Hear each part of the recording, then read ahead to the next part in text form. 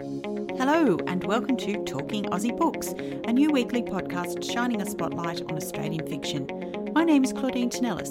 As a writer and avid reader, I love chatting about books. And in this podcast, I'll chat to authors, publishers and readers, giving you, dear listener, insight into what's hot on the Australian fiction scene. So if you're looking for your next book recommendation or just want to know more about Aussie fiction writers, this podcast is for you. Grab yourself a cuppa, sit back and enjoy. Today, I have the absolute pleasure of speaking with Irish-Australian author Esther Campion. Esther is the author of 3 novels, Leaving Ocean Road, The House of Second Chances, and most recently, A Week to Remember. Released by Hachette a little over a month ago now, A Week to Remember is a heartwarming story that has the warmth and satisfaction of a Maeve Binchy or Monica McInerney novel. Set between Ireland and Tasmania, it's a hopeful story about family, love and second chances that will delight readers and have them yearning to travel once more. Welcome to the podcast, Esther. Thank you so much, Claudine. I'm delighted to be talking to you this morning. And I'm delighted to be talking to you. And I'm a little embarrassed to admit this, but it's the first of your novels I've had the chance to read. But I loved this book on so many levels. I'm a huge fan of Maeve Binchy's work and also of Monica McInerney's. How does it make you feel to have your work compared to other authors in this way? It's absolutely terrified, if I were quite honest, Claudine. I was completely humbled. I mean, these names, I wouldn't have heard of Monica McInerney until I came to Australia, but quickly realised how massive she is, and loved, I've read a few of her books now, but the standout was The House of Memories. Loved that book. But Maeve Binchy would have been a household name in Ireland, from the time Light a Penny Candle was released in 1982. And I would have seen my mother reading Maeve Binchy books. I didn't come to her myself until I was in my 30s, and I've read her since. Just absolutely love Maeve Binchy's books. So, she's a bit of a god, to me. So, I was very saddened when I heard she died there a few years ago now. But I think I watched all her YouTube videos as my way of, marking her passing. But definitely, what a legacy, I'm still reading her wonderful works, and to be compared in any way at all, to be put in the same sentences as Maeve and, people like Monica McInerney is a huge honour. And I'm both terrified, but also very delighted. It's well-deserved praise for your book. So I wanted to ask you, are you happy with the way the book's been received so far? Oh, I'm thrilled altogether. Yeah, I'm not much for the kind of, figures and all that kind of side of it. I just love I suppose we all like when people say nice things about us, but I suppose it's like writing, as you know well yourself. It's a bit of a slog, it's work. It's a bit like study. You've got to do it to have anything to show for yourself. And you're quite isolated when you're doing it, but then of course that's the sort of beginnings of it. Then you get, if you're lucky, you get to the stage where you work with a team on putting it together as something that will appear in bookshops and on people's bookshelves, and maybe their nightstands, they're reading it of a night. So it's a lovely process. I love the process of it all. And of course, if it's, when it's well received and you get good reviews, I take it as a bit of a pat on the back, not just for myself, but for the fabulous talent in the publishing house, and people, reading it voluntarily for reviews, honest reviews, people who do blogs, and people like yourself, welcoming me and giving me a chance to have a chat about it. It's all good. Ah, fantastic. So well said. So, Esther, for those who haven't had the chance to read this beautiful book yet, can you tell me more about the story? I can, and I'm absolutely delighted that you haven't read my previous novels and you love this one, because I think some people are worried that my books are a bit linked, and they are a bit linked. They're loosely connected, and you wouldn't have to read one, to enjoy another. But if you did want to read the 3 of them, that's great as well. But A Week to Remember is mostly set in West Cork in Ireland, and there's a guest house called Lizzie O's, and it is a newly renovated farmhouse, and it's about to take in its first guests for a week in the Irish winter that none of them will forget, really. I have a collection of characters who are guests in the house for various reasons. I've got Mick and Aisling Fitzgerald. They're Irish, but they live in Tasmania. They're Irish Australians.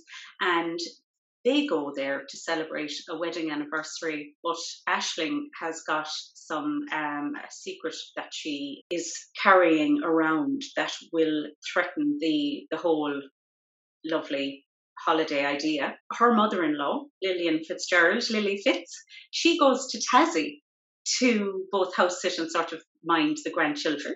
And she has a lovely adventure of her own in Tasmania. And I really enjoyed setting part of the novel right where I live, where I walk my dog, beaches I walk my dog along of a day when I have a day off. Then I have a dentist from Cork, the city I'm from, and his practice manager is trying to, I suppose, get rid of him for a week. He escapes down to West Cork, where he actually has roots that he has forgotten a little bit. One of my very important characters is Katie Daly. She has spent about 35 years away from the place. She's originally from there. And she comes back after this long absence when her sister begs her to look after their aging mother while she goes up to Spain for a week. And for reasons which I won't give away, she doesn't stay with her mother, but she opts to stay in this guest house. And then the other character I'll mention is Mia Montgomery, who is in her early 30s. She goes to the guest house. She's recently arrived in Ireland to live through her husband's work. And she takes herself off to this guest house for a week without telling him. So I hope that gives a bit of a taste. It's certainly a rich story filled with so many different characters and their interesting backstories. So I wanted to ask you, Esther, what inspired you to write this book? I think it is a little bit like what happened with when I finished my first book. A couple of the characters, I don't know whether I wouldn't let them go or whether they wouldn't let me go. I'm not sure. The brain chemistry works around that. But I definitely had a longing to have a couple of the minor characters in my first book, Leaving Ocean Road, to bring them out and put them centre stage, as it were, in the House of Second Chances. And I ended up with Colette Barry and Aidan O'Shea, interior designer and a builder, putting them together in this house I write about in West Cork and having them do the renovation of that property as a kind of a backdrop to the story. And when that renovation was then finished, I was left with, well, and that book was finished, my thoughts were around, well, what's going to happen to that house now? And I had the idea for my main character in my first book to actually return to Ireland and run the house as a guest house. And then I was very keen to write about the house in its working form as a guest house. And then I populated it with the characters of this book, A Week to Remember. That brings us to Lizzie O's, the guest house in West Cork that our characters spend the week in. So was this inspired by a real place? I think the short answer to that is probably no. There's no real house, but there are so many beautiful properties in Ireland. I love West Cork. I have a long held in Ireland. The word for love is grow, and we would just say we have a long held grow for the place. And since my late teens, I was introduced to the area by a friend who invited me down to stay with her family in a massive, call it a mobile home, but it's like a kind of a static caravan that doesn't go anywhere. But anyway, I stayed in that. Every time I go home, I drag the family down to the particular place. Is called Crookhaven, and I bring them down there. And I had lovely holidays myself in a place called Crosshaven, which I throw into this book as well, A Week to Remember. It gets a mention. So I've kind of got a history, I suppose, of these lovely places, and I've always admired these lovely properties. You know those places with the coloured ivy growing up the walls and things like that.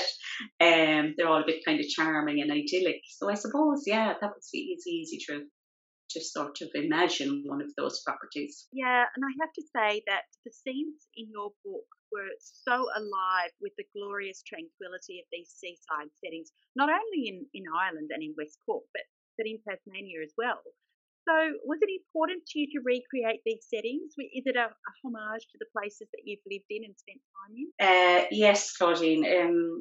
I feel like a bit of a fraud writing about places that I kind of don't know very well, or some people create fantastic story worlds around purely imagined places. But I have a strong connection. I've worked out, in recent years through the writing, a very strong connection to place. And it takes, like, I've moved through, with my husband's work, we lived in different countries, lived in different Australian states. And that's always been hugely, I suppose, kind of a heavy thing for me to deal with. I always find new places. Well, I suppose maybe the nature of the places I've moved to. I moved, for example, from Norway to South Australia one January weekend, like when you go from -9 to 36 degrees, the contrast is quite stark, and it takes probably years for a landscape to get under my skin to the point where I feel comfortable enough but also worthy really of writing about these places. I just feel I like to write about these places with an authentic voice, and because these places mean so much to me, I feel that maybe, yes, this is why the response about landscape has been quite strong. Esther, so much of this book is about overcoming events in the past that have or can shape the future, or a person's future, I should say, and also about the power of forgiveness. Is this something that you consciously wanted to explore? Well, I'd be very honest with you, Claudine. There's not much conscious going into any of this in the beginning stages. Anyway, I'll tell you the drafting, because I am one of these seat of the pants writers. I just read what I did the day before or the week before or the 3 weeks before, in my case sometimes, and I just keep going. So I don't plot. I don't have much idea where it's all going to go, but I just kind of tip away. I suppose when I was coming to writing, whatever, 10, 12 years ago, I suppose I kind of was a bit hung up about things like, what am I going to write? What kind of stories am I going to write? And, will I try this? And will I try this genre and that genre? And maybe, when you get your rejections, you think, maybe I'm rubbish at writing women's fiction. Maybe I shouldn't be writing that at all. Maybe try some fantasy or something. But I find that I just write what comes out, really, or what's in there. So, and I'm happy with that, So I think you've got to remember, I think, that writing is a creative pursuit. And we're all unique. So one person's approach to it might be different to another's. And what one person, and the imagination is a wonderful thing. What some people can imagine, like I'd be in awe of it, but wouldn't be what I could imagine, So I just kind of happy with whatever comes out, really. So we were talking a little bit before I started recording, just as a bit of a heads up, but there was a thread in this story that I found personally fascinating. As someone who spent a few years writing and talking about seaweed, Ireland has a thriving seaweed culture and industry, something people may not know. Irish people are well versed in the health benefits of different seaweeds, not only as a whole food, but in various applications like bath soaps and skin products, etc. So I wanted to ask you, tell me, why was this something that you wanted to explore in the book? Was it a product of the setting or something else? Well, I'm just so delighted, Claudine, that you picked up on the seaweed, because, I was afraid people would think, that hippie stuff, like what's she on about, And I think I threw it into everything. I threw it into, like, when you go to a nice hotel and you get those lovely products and you bring them home.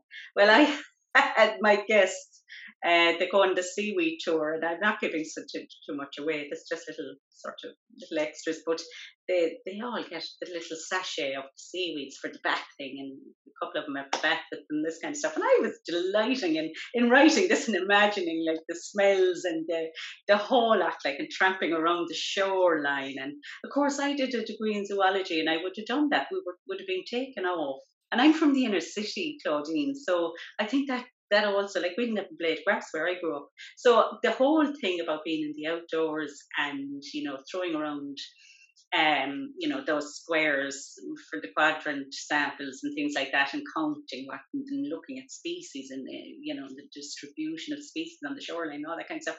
I loved that stuff when I was an undergraduate student, and to be able to draw from that experience, but not 35 years later, it's an absolute joy. And I have a very good friend in Ireland who has worked in biology for all of her life. And her Facebook posts about what she was finding on the shore in Cork and what she was doing with seaweed really inspired me. And if anyone reads acknowledgements in the back of the book, you'll find I call her the Queen of Seaweed.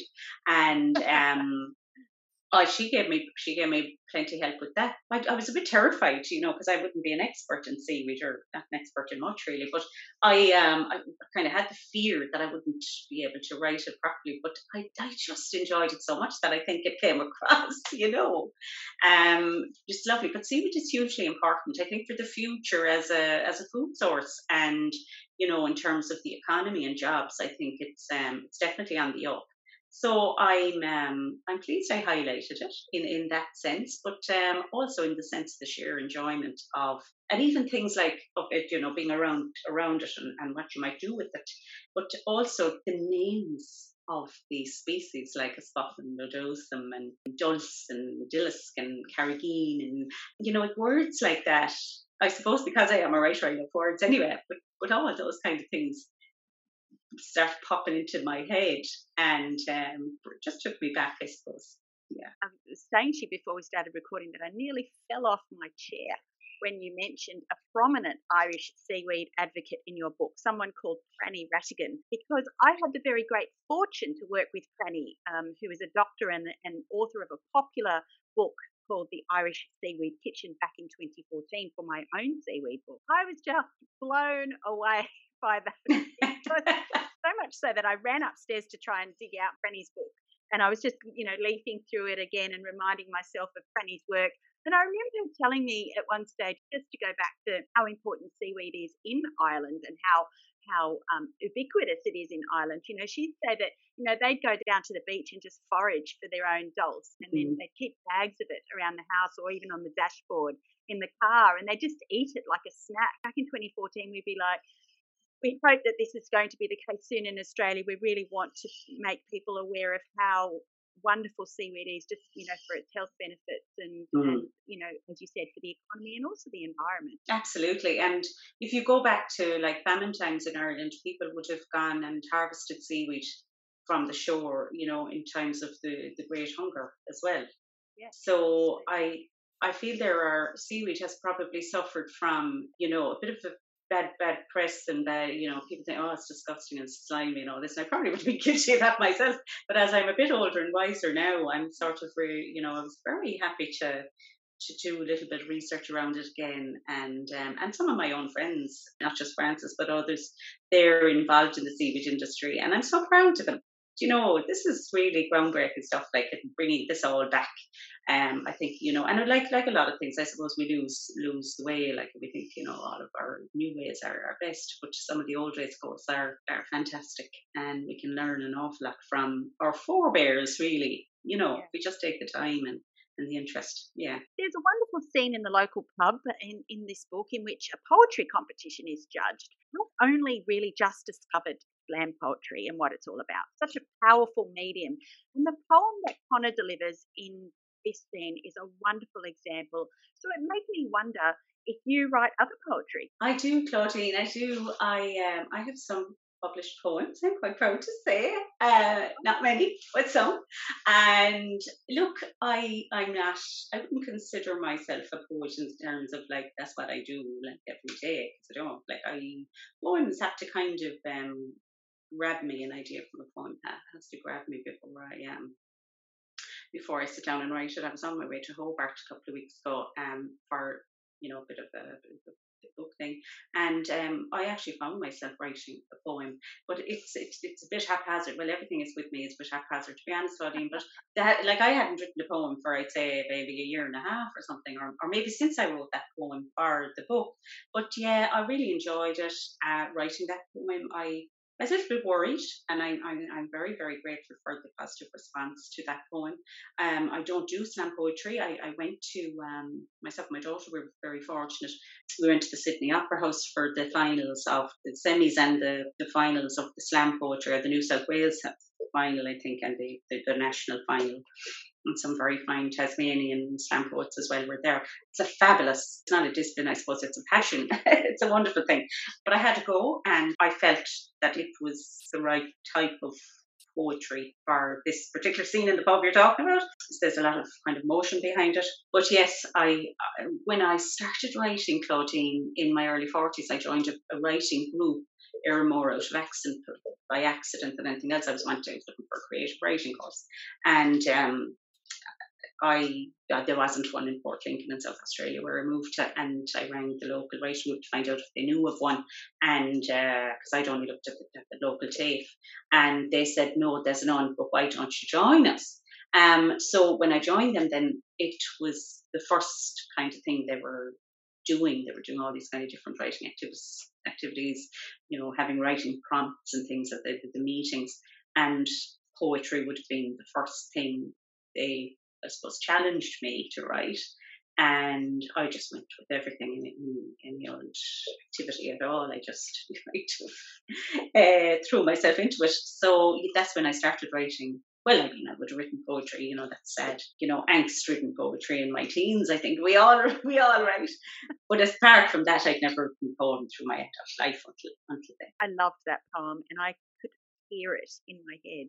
I could hear him, as you said, breathing around the words, and it was just so beautiful. It took my breath away. So thank you for that. It was just lovely. Thank you so much. I read that means an awful lot to me. What would you like most for people to take away from this book? That's a hard old question in itself. I just want them to enjoy it. I want them to, I suppose, like what I get from reading a good book, that's escape for one into a world other than your own. A bit of a laugh.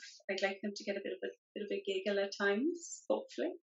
I have a few lighter moments in the book. There are heavy themes, but there are also lighter moments.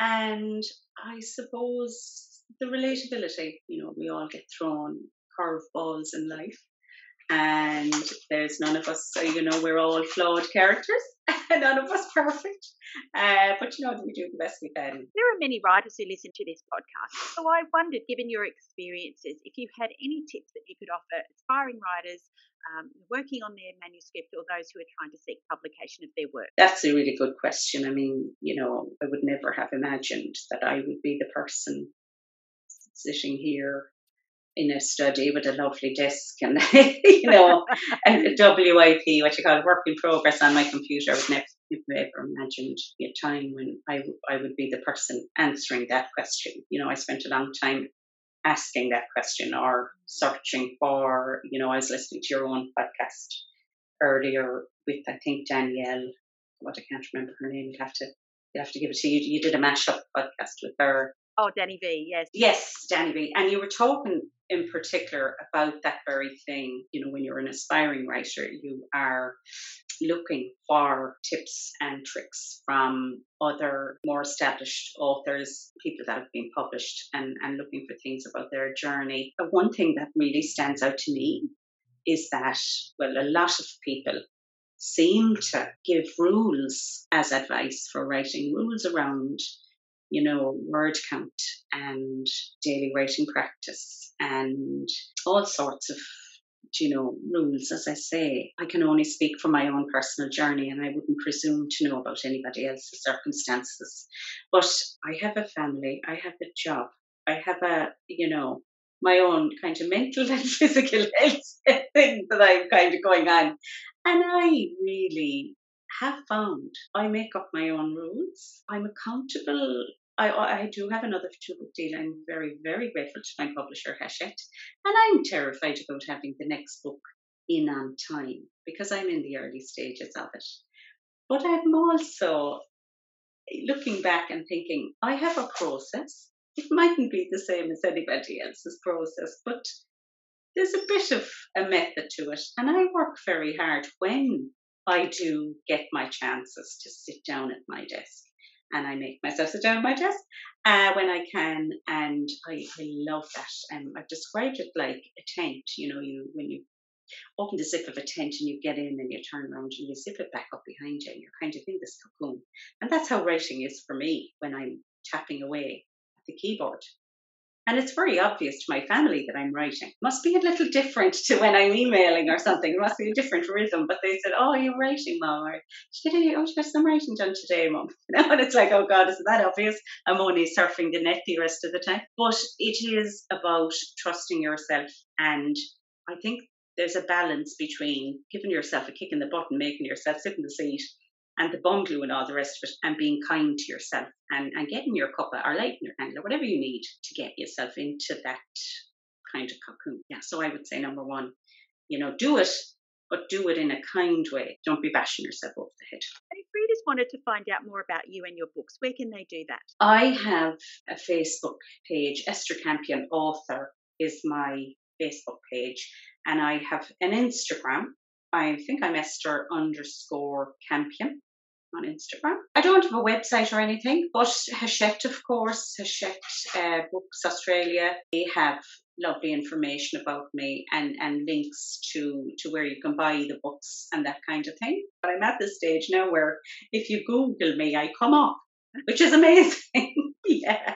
Or Esther Campion Books or something. Yeah, it's lovely. Esther, I loved A Week to Remember. A rich, heartwarming story with a bit of armchair travel thrown in. Nothing better in my opinion. Thank you so very much for joining me on Talking Aussie Books today. I'm delighted for the opportunity, Claudine. Thank you so much. And to anybody listening in, I'm so grateful. Thank you. Well, that's a wrap, folks. If you enjoyed this podcast, please leave a review on iTunes or drop me a line via my Instagram at Claudine Tinellis or on my webpage, claudinetинеллис.com. Thanks for listening. Until next time, happy reading.